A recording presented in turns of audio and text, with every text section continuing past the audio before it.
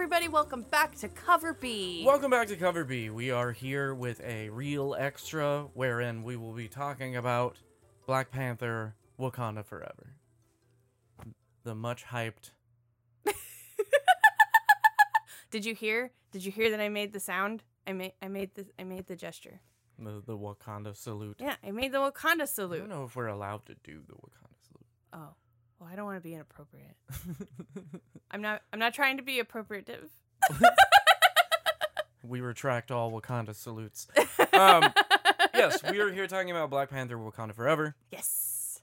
The much hyped, much anticipated, much theorized about, and much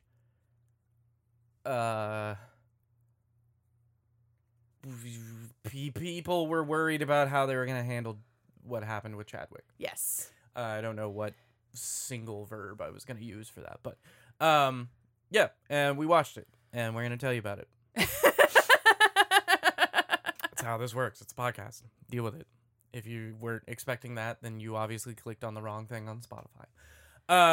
In which case, we're really sorry. We are not what you were looking In for. which case, too bad. Lock it in, Chuckles. You're hearing about Black Panther Wakanda Forever. So the movie opens with, we'll just go ahead and tear the Band-Aid off right away.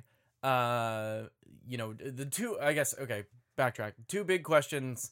This is a terrible intro. Two big questions about this movie are, how do they handle the death of Chadwick Boseman? Mm-hmm.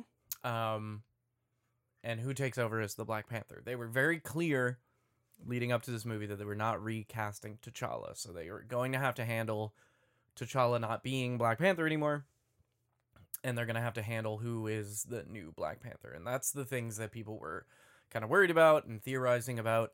The first question is answered pretty much immediately. Yep. Movie opens with Shuri trying to figure out a way to synthetically manufacture the heart-shaped herb, which, if you remember from the first movie, Killmonger had burned all of them, and they're the key to the Black Panther's powers and spiritual powers.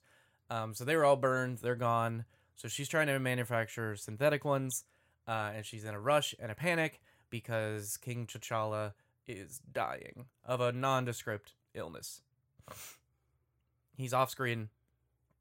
We don't see him, but he is dying, and he does, unfortunately, pass away. She is not successful, and King T'Challa dies within, the first 2 minutes of this movie.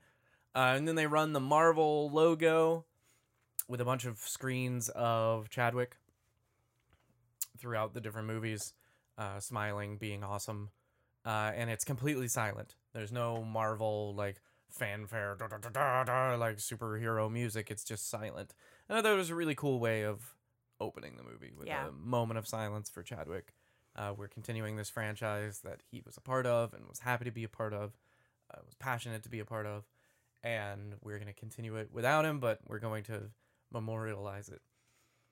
Anyway, movie picks up from there a year after T'Challa's death, and we find Wakanda coming under the scrutiny of world powers. No surprise, the U.S. is right in the front line of demanding that vibranium be shared with the world. Wakanda's like, no, we're not doing that. We see the world powers trying to do some sneaky things and Wakanda holding their own. But they're like, nope, no vibranium. We're not out in the world to share vibranium, etc., etc. Eventually what we find is that the powers that be are going to different lengths to try to find different sources of vibranium. As far as we know, it's only found in Wakanda, but we do have a research vessel that finds vibranium at the bottom of the ocean, which, as you know, unless you've been living under a vibranium meteor for the past couple years, Namor's in this movie. So that's when we get Namor involved. It is his kingdom where the vibranium is located, and he that the surface world is sniffing around his backyard. So he's mad, attacks the research vessel. It starts to put pressure on Wakanda, since it was vibranium related. Anyway, Namor comes to the Queen Ramonda and Shuri when they're just hanging out and is like, hey, this is not good. We don't like this. You guys, opening yourselves up to the world and choosing not to be hidden anymore has resulted in vibranium also becoming open to the world, which is putting pressure on me. So what I need you to do is find the scientists that made this thing that can detect vibranium, bring them to me so I can murder them. And that's when we get introduced to Riri Williams, who is the creator of this this device that can detect vibranium. The story from there kind of just goes down the path of Shuri trying to do what's right, trying to protect Riri, and just the growing conflict between Wakanda and Namor's kingdom. And then it results in a lot of like vengeance and a slight dig to graves narrative, and we eventually get a new Black Panther in it. But we'll cover all that when we get a little bit more spoilery, but that's kind of just the general synopsis. Is Shuri needs the help of Riri Williams to protect her and all of Wakanda, to protect Wakanda from a new threat of these underwater peoples, and also trying to like deflect the pressure from other nations who think they're responsible for all these attacks on vibranium related things. T, what were your thoughts? I thought they handled the loss of T'Challa and the needs of Wakanda very, very respectfully and in a very modest way. I was really worried that we were gonna get like a Chadwick Boseman cameo, like an AI generated Chadwick Boseman. Yeah, or like using his voice, or like I don't know. I was worried that there was gonna be, because those are things that we could do now, right? Like we had a dead person visual in the new Ghostbusters movie, and we had like they pull voices in like old things that had been already recorded. Tarkin's popped up in right, Star Wars like, things. Yeah. They do stuff like that, and I didn't want that. I don't think anyone wanted that, because it cheapens what happened, and it makes it feel like a gimmick. Yeah, and it's monopolizing on someone's death. Yeah. And it's, and that hurts and is gross, and they didn't do any of that. They didn't use his voice. They didn't do anything. It was explicitly his memory permeates through every inch of this movie, but not his visage or his like features. And I thought that was very, very good. I also thought it was really good that they had him pass away from an illness, because that's what happened. And it makes it very, humanizing. Like, he was still just, even though he had taken the herb and he was powerful and he was strong and he was awesome, he was still just king. Yeah. And kings die. And that was well done, in my opinion. I respect their choice to not make a narrative out of the real life actor passing away. Yeah. They could have done a lot of like explanation of, there's this sickness in the world that only people who got snapped can, are succumbing to, and like build this whole like thing, big plot, big narrative out of like, why is T'Challa dying off screen? And they didn't. They were just like, he passed. The end. Like, they could have built this whole thing off of like,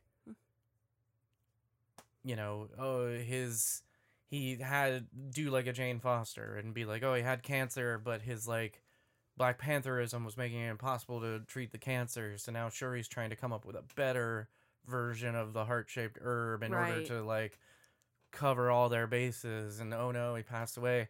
Like, they could have done all this like story building off of it, but they didn't. And I honestly respect that choice. I do too. It's, as I've been saying a long time ago, and admittedly I was in the recast T'Challa camp I'm fine that they didn't. Like, I'm not one of the people that is like just painfully angry because I'm normal. But you know, my kind of motivation behind that is that like everyone knows what happened with Chadwick Boseman.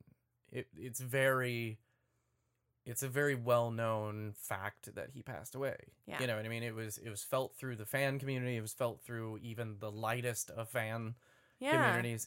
You know, it's popped up in memorials and comics and in movies and stuff like that. Like, it's been everywhere that, you know, he did pass away. So it's not going to, you don't have to do a lot of retconning and wheel spinning to try to get people to understand why there's a different Black Panther or why, you know, T'Challa's not here no more. And they didn't. And I think that's good. You know what I mean? Yeah. They just kind of did it, got it out of the way, moved on, and presented it as kind of a way of motivating the narrative. And, you know, this story is pretty much all about like loss and how we respond to exterior threats and exterior stressors, like how we respond to the bad things that happens in our life, Right. and where our growth is.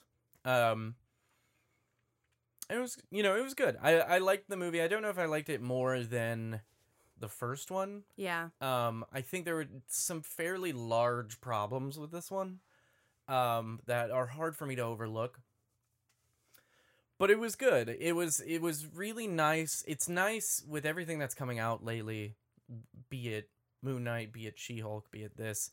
It's nice seeing Marvel kind of experiment with different tones. Yes. They're starting to play around. Not everything is feeling as, still kind of formulaic, but not as Tony Starked as everything was before then. You know, when I first saw Doctor Strange, that was one of my biggest problems, was that I really wanted it to have, like the first Doctor Strange, way back when. Yeah. My biggest complaint, and it kind of grew on me over time, but my biggest complaint was that I really wanted it to have a much darker tone than it ended up having. Right. And he was a little Tony Stark. He was witty and charming and quippy, and it's, you know, that's just who their characters were. Right. Forever. Yeah. You know, but now we're starting to see different tones and different type of characters pop up, and we still have quips, and, you know, there's still funny, humorous moments. There's still levity in this movie, but it's a much darker tone than a lot of what we've seen previously. Probably my favorite part about this movie is that they allowed Wakanda and the women of Wakanda to stay strong despite the loss of a king, despite no king. Queen Ramonda is running the country, and she is doing so very well and is more than capable. And, you know, the Dora Milaje are just as capable as any intruders that come into anywhere. And this was really about the relationships between the Queen and Shuri and Riri, you know, young Black woman from Chicago, and Okoye, and all of these women that have emotional connections to Wakanda, and we have not. I mean, there was some extent of this in Captain Marvel, but there was also a huge influx of Nick Fury in Captain Marvel. This was really a woman-centric movie. I mean, Namor is in it, and Namor is a big part of it, but it's about the relationships between the women and how the women are dealing with their loss and with their lives and moving on and moving forward and growing bigger and better and building. And I thought that was really, really cool. I will always shout out a movie that can pass the Bechdel test. Yeah. Because, especially in Marvel, normally you can't. So, props to you, Wakanda Forever. Yeah. Cast did great, which is to be expected. Yes. You know, Letitia chewed up the role of Shuri. She had a lot of emotional moments to get through. She nailed it. Angela Bassett did a great job, again, as Queen Ramonda, as to be expected. She's also freaking ripped in this movie. Oh, my God. She's absolutely jacked. And I was like, damn, girl. Winston Duke as M'Baku, incredible. Lupita Nyong'o did an incredible job as Nakia. everyone, returning, it's to be expected. If you liked them in Black Panther 1, they did an incredible job here as well. Yeah. Martin Freeman as the colonizer did a great job.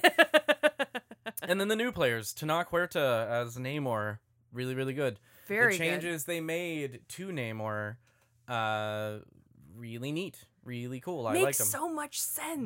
They did some wordplay with his name. They, based it more off of this like Central American mythologies and stuff like that. And I think it was neat. I think it was cool. They played a little bit around with how the Atlanteans, quote unquote, what their origin is. They weren't just like an ancient civilization. They had like an actual origin that we see, and played around a little bit with that, which I thought was nice because it separates it from the other big budget Atlantean movie, which is Aquaman. So yeah, it gives it a little bit of extra flavor. I like that they're not even called Atlanteans. Mhm. That's awesome.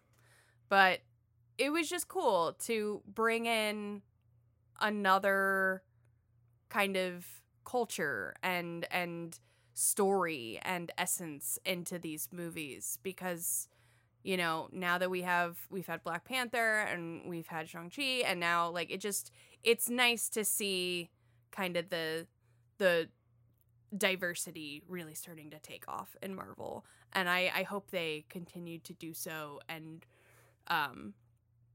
continue to build in places where it makes sense, because I think Namor's a weird character. Like, Yeah. he was an old, weird character, and kind of reinventing him in this way made perfect sense. It doesn't hurt anything. It doesn't take away from anything. It just makes sense. You can have, like, we don't need more Atlanteans. We don't need more of the same. Yeah. You know what I mean? And Namor is a very, very old, the Submariner is an old character. Yeah. And so, like, giving it kind of a fresh reboot, making them Talokan, basing it on this Mayan mythology, and like growing it out of that, and like I said, giving it an origin just makes it fresh, you know. And that's fine to do, Marvel. It's fine to take these old characters, and fans, shut up. It's fine to take these old characters and just make something fresh and new out of them. But And they kept they still fit. Like, his personality was still very Namor. Very Namor. I was about to say. His abilities were very Namor. And I mean, they even went in on the winged feet, which was a bold choice and is a weird thing, but they made it work. Yeah. So it was cool. A little bit more spoilery time. So if you don't want spoilers, stop listening now. I'll wait for you to leave. Just shut the door on your way out. Okay, cool. So who becomes Black Panther? It's Shuri. It's Shuri. There were a lot of theories, like, there was the theory that, like, all of them were going to become Black Panther. There was the theory that the Black Panther was going to become more of, like, a kind of like Rise of Skywalker. Like, the Black Panther's more of a title than it is, like, a mantle. There was theories that M'Baku would take it, that Nakia would take it, but the main running theory was that Shuri would take it because that was what happens in the comics. Yeah. That was, what is to be expected, and that's what happened. She doesn't get a lot of time as Black Panther. We don't see a lot of actual Black Panthering happening. It's not a great costume design. Like, I thought it was cool, but it could have been better. Yeah, and I mean, it's to be expected. It is cool, though, that she, being a woman, taking on the mantle, it's very much about being agile, and, like, there's scenes of her kind of, like, swinging across, like, a boat, and it feels more acrobatic than T'Challa's was, which was very, like, obviously he was always very acrobatic and everything because he was a cat, but it was also very strength-based, like, lots of power landings and, like, big hits, and she's very, like, kind of flippy and Yeah, I mean, but that might also just be limited to the fact that we saw T'Challa's Black Panther do a lot more in other movies, as well as in an entirety of one movie. That's true. And we see this Black Panther in a very specific scene where they're fighting water people on a boat. That's true. You know what I mean? So, I don't know.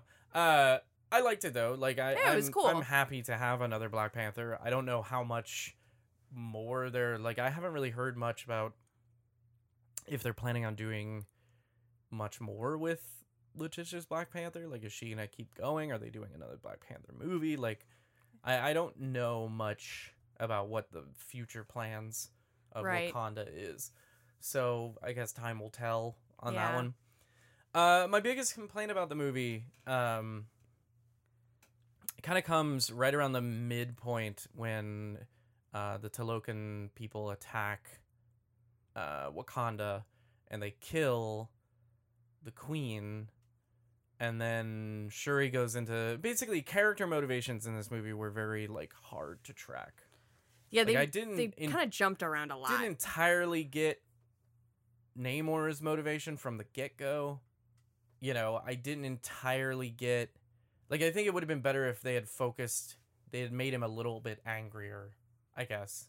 Like, he did a good job playing the role, but they made him kind of cool-headed, kind of calm, and really like prepared. And I think if they had made him a little bit more of the impassioned, very angry Namor that we've seen from time to time, I think like if, you know, the people finding the vibranium resulted in him having active conflict with the American military or something, right? And like people actually dying, or like a Talokan civilian center getting submarined into oblivion or something like that. Like if there was an actual like bit of violence opposed to just like two scientists in puffy submarine suits being like, the look is glowing, and then dying, and then the Atlanteans like attacking them, you know what I mean? Like, I don't know, it would have been, I think it would have made his motivations a little bit stronger, right? Than just like, oh, they found vibranium, you need to fix this, you know, and then, oh, you don't want to let me kill this innocent person, well, I guess it's war now. You know what I mean? Yeah. And then Shuri's motivations, I don't feel like they were very clearly going toward the end there for like your classic dig two graves kind of vengeance. Vengeance isn't great and people will get hurt kind of thing. Which I don't think they handled well. And I don't truly understand what her like motivations were kind of from the get-go of the movie. Right. Like, there's one point where she's talking about the queen, and she's like, oh, if I think about my brother's death too much, I want to burn the whole world down. Why? What did the world do to him? Yeah. Or to you? Like, why are you blaming the world for this? And then she just has, like, a strong shift between being, like, kind of compassionate, kind of interested in diplomacy with the Talokans, and then, like, immediately into, like, nope, they all gotta die, you know? I feel like there's one scene that I feel like a lot of this could have been adjusted, to be quite honest. Mm-hmm. There's a scene where Nakia basically like myrtleates one of the Talokan people that is guarding Shuri and Riri. And Shuri is like, we need to save them, and very compassionate, very empathetic. And Riri's kind of like freaked out on the sidelines, and then Nakia's like, no, we gotta go, and so that person ends up passing away. I think a better way to kind of seed this like poisoned Shuri kind of depression and loneliness and isolation has seeded in her kind of narrative would have been to have her be the one that's standing back and Riri be the one like, oh God, we gotta save them. They weren't hurting anybody. And Riri kind of be like, and have Shuri kind of be like, they kidnapped her. Yeah, kind of like show signs of. Yeah, like having her show some symptoms of malice and like not always leaning toward the empathetic, and like letting her stay like clinical and scientific and technical, but then like kind of cold. And if they built that coldness throughout, I feel like that would have felt more cohesive and more consistent in the narrative rather than the flip. And then I also feel like that would have led into her seeing, I don't want to spoil it, but there is a scene where she sees someone in the astral plane, and it's very like, Shuri, you kind of have some bad intentions. And I feel like that would have clarified that, right? Yeah. Like, I feel like that one scene of making Shuri be cold would have made all the difference and kind of defining this path of like, I'm pushed over the edge, or closer and closer and closer to the edge, and then finally, like, the loss of my mom is like the breaking point and there's no going back. And I feel like that would have been a better narrative. Yeah. It kind of felt like Shuri kind of felt the same way that I feel about Namor, where I feel like their shift into like overdrive mode was very sudden. Yeah. And wasn't really like supported enough. Yeah. And like her mom dying definitely is a big deal, and I can understand her going into like let's burn it all down mode because she's lost so much. But I don't know. It was hard. It was a hard flip for me to fully like grasp. And as you mentioned, she sees a less than positive influence in the land of her ancestors when she takes the heart-shaped herb. And they have an interaction, we only see part of it. And then we see the rest of it later, and she's basically giving in to this negative influence. Very Rey in the dark side. Yeah, we don't initially see her response to the person asking her a question, and then we do see the response, and it's basically like, I want to kill everyone. And it's like, okay, cool, but like, what is your redeeming factor there? And like, where there just was like, there was a shift in her that happened that really we needed to see more of. And we needed to, like, I'm fine that the shift was sudden, but we needed to see more of her struggling with that sudden shift. We needed to see more of the people around her concerned about it, or the people around her being hurt by it, by this, drive for vengeance. And then toward the end, when she flip-flops back, it's also just really kind of poorly done and sudden. Again, they were going for this, like, dig two graves thing. And normally, like, I mean, it is tropey, but that's vengeance stories tend to be. Normally it would be the person realizing that they're becoming what they hate, or the person seeing the harm they're causing around them would be the sort of thing that brings them back. You push them to the brink of having to face their own convictions and their own morals. And at that point, they have a choice to either break those down and never be who they once were, or find a new solution and become a better person. Right. You see it in Spider-Man No Way Home when he's beating the crap out of the Green Goblin. Yeah. And the other Spider-Mans are like, stop, don't, please. You gotta chill. And he sees his friends seeing him do this, and he realizes that he's, he spent this whole movie trying to find a better way to approach these bad guys, and now he's just being exactly what the Green Goblin wants him to be. And he's faced with that, and then he makes a choice. In this, we get like a montage of everything we saw in the movie already, of her like laughing and smiling with people. And then we get a brief Queen Ramonda being like, saying something like vaguely motivational, and then she's like, I'm not gonna kill Namor. Yeah. And it's just like really sudden. Yeah. And it was like a sudden shift, not a lot of character development in the middle, and then a sudden shift back. And it again, that like lack of motivation and like lack of a lot of like depth, it's hard for me to overlook. And it's honestly the thing that's keeping this from being an absolute slam dunk, because I liked a lot of it. Yeah. Like there was a lot that I loved. It was about very this movie. good. And I loved the progress of the movie, the pacing of the movie. The story I thought was believable, even though the motivations were a little lacking. The visuals were absolutely amazing. But it's just that segment for me, and Shuri and Namor's motivations in general were just a little bit too not there. A little too fuzzy. Yeah. A little too fuzzy. And then finally, because we always talk about this, the end credit stinger, you can miss it. Excuse me. Unless you want to cry again. It's worth it to cry. If you're really tore up about the loss of Chadwick Boseman, and you just want another good kind of tear-jerky moment, then fine. But I didn't like it. I thought it was pointless. Especially after we had already had so much like memorializing of Chadwick. I didn't really think like it was a necessary end. I thought Yeah. the movie ending where it ended, it's the end stinger. It happens after the like animated credits. There's not one at the very, very end of the credits. And I won't give away too much of what it is, just in case. But it picks up right after the very last moment of the movie. So like Shuri does a thing at the very end of the movie, credits roll, and then the stinger picks up literally right after that thing she did before the credits roll. And it adds a little bit of extra stuff, but my biggest issue is, and it's not me complaining that it like, oh, they didn't introduce a new character, how dare they, because that tends to be what people complain about the stinger's about. I'm fine if the stinger wants to just be a stinger for that movie. Right.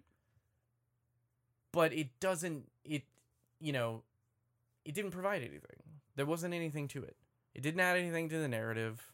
It didn't create something new that we can build on. It didn't introduce a new character or a new concept. It didn't tie up any loose ends.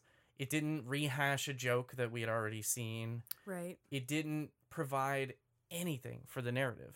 The only reason it exists is so that they can cap the movie off with being like, remember T'Challa? You know? Yeah. And I was just like, could have been better. I take it as a sweet, emotional shawarma moment. Like, it doesn't give you anything. It doesn't do anything. It doesn't provide anything. But it's just sort of a like, aw. And then it's over. Like, I probably my least favorite stinger. Like, that's at the bottom of the list of stingers for me. Just because it was just like, it was needless. It was pointless. Provided nothing. You know what I mean? Didn't add anything to the movie. That's fair. You know? That's completely And valid. like, yeah, the shawarma moment really doesn't either, but it does, you know, and it provides something for like the continuation of the MCU, in that it's like this moment of all of them like together doing something. Right. You know? This one just nothing. It was lost time. That's all it was. So I don't know. You know, agree to disagree. T and I don't agree necessarily on the purpose of the mid stinger. You can stay and watch it if you want. You can leave if you watch it. Let us know what you think. Yeah. Because I was not a fan. I just thought it was kind of stupid. But anyway, that's going to do it for us. Yes. If you want to hear more episodes of Cover B, you can find them on our website, coverbpodcast.com. That's right. You can also follow us on social media at Cover Me Podcast on Instagram, Facebook, and, well, let's just say Instagram and Facebook. yeah. Twitter is a big, bright red question mark. Big on fire Dookie Brown question mark. Exactly. So, thank you for listening. As always, I have been Chris. This has been T. It's true. And you have been listening to Cover B. Bye, everybody.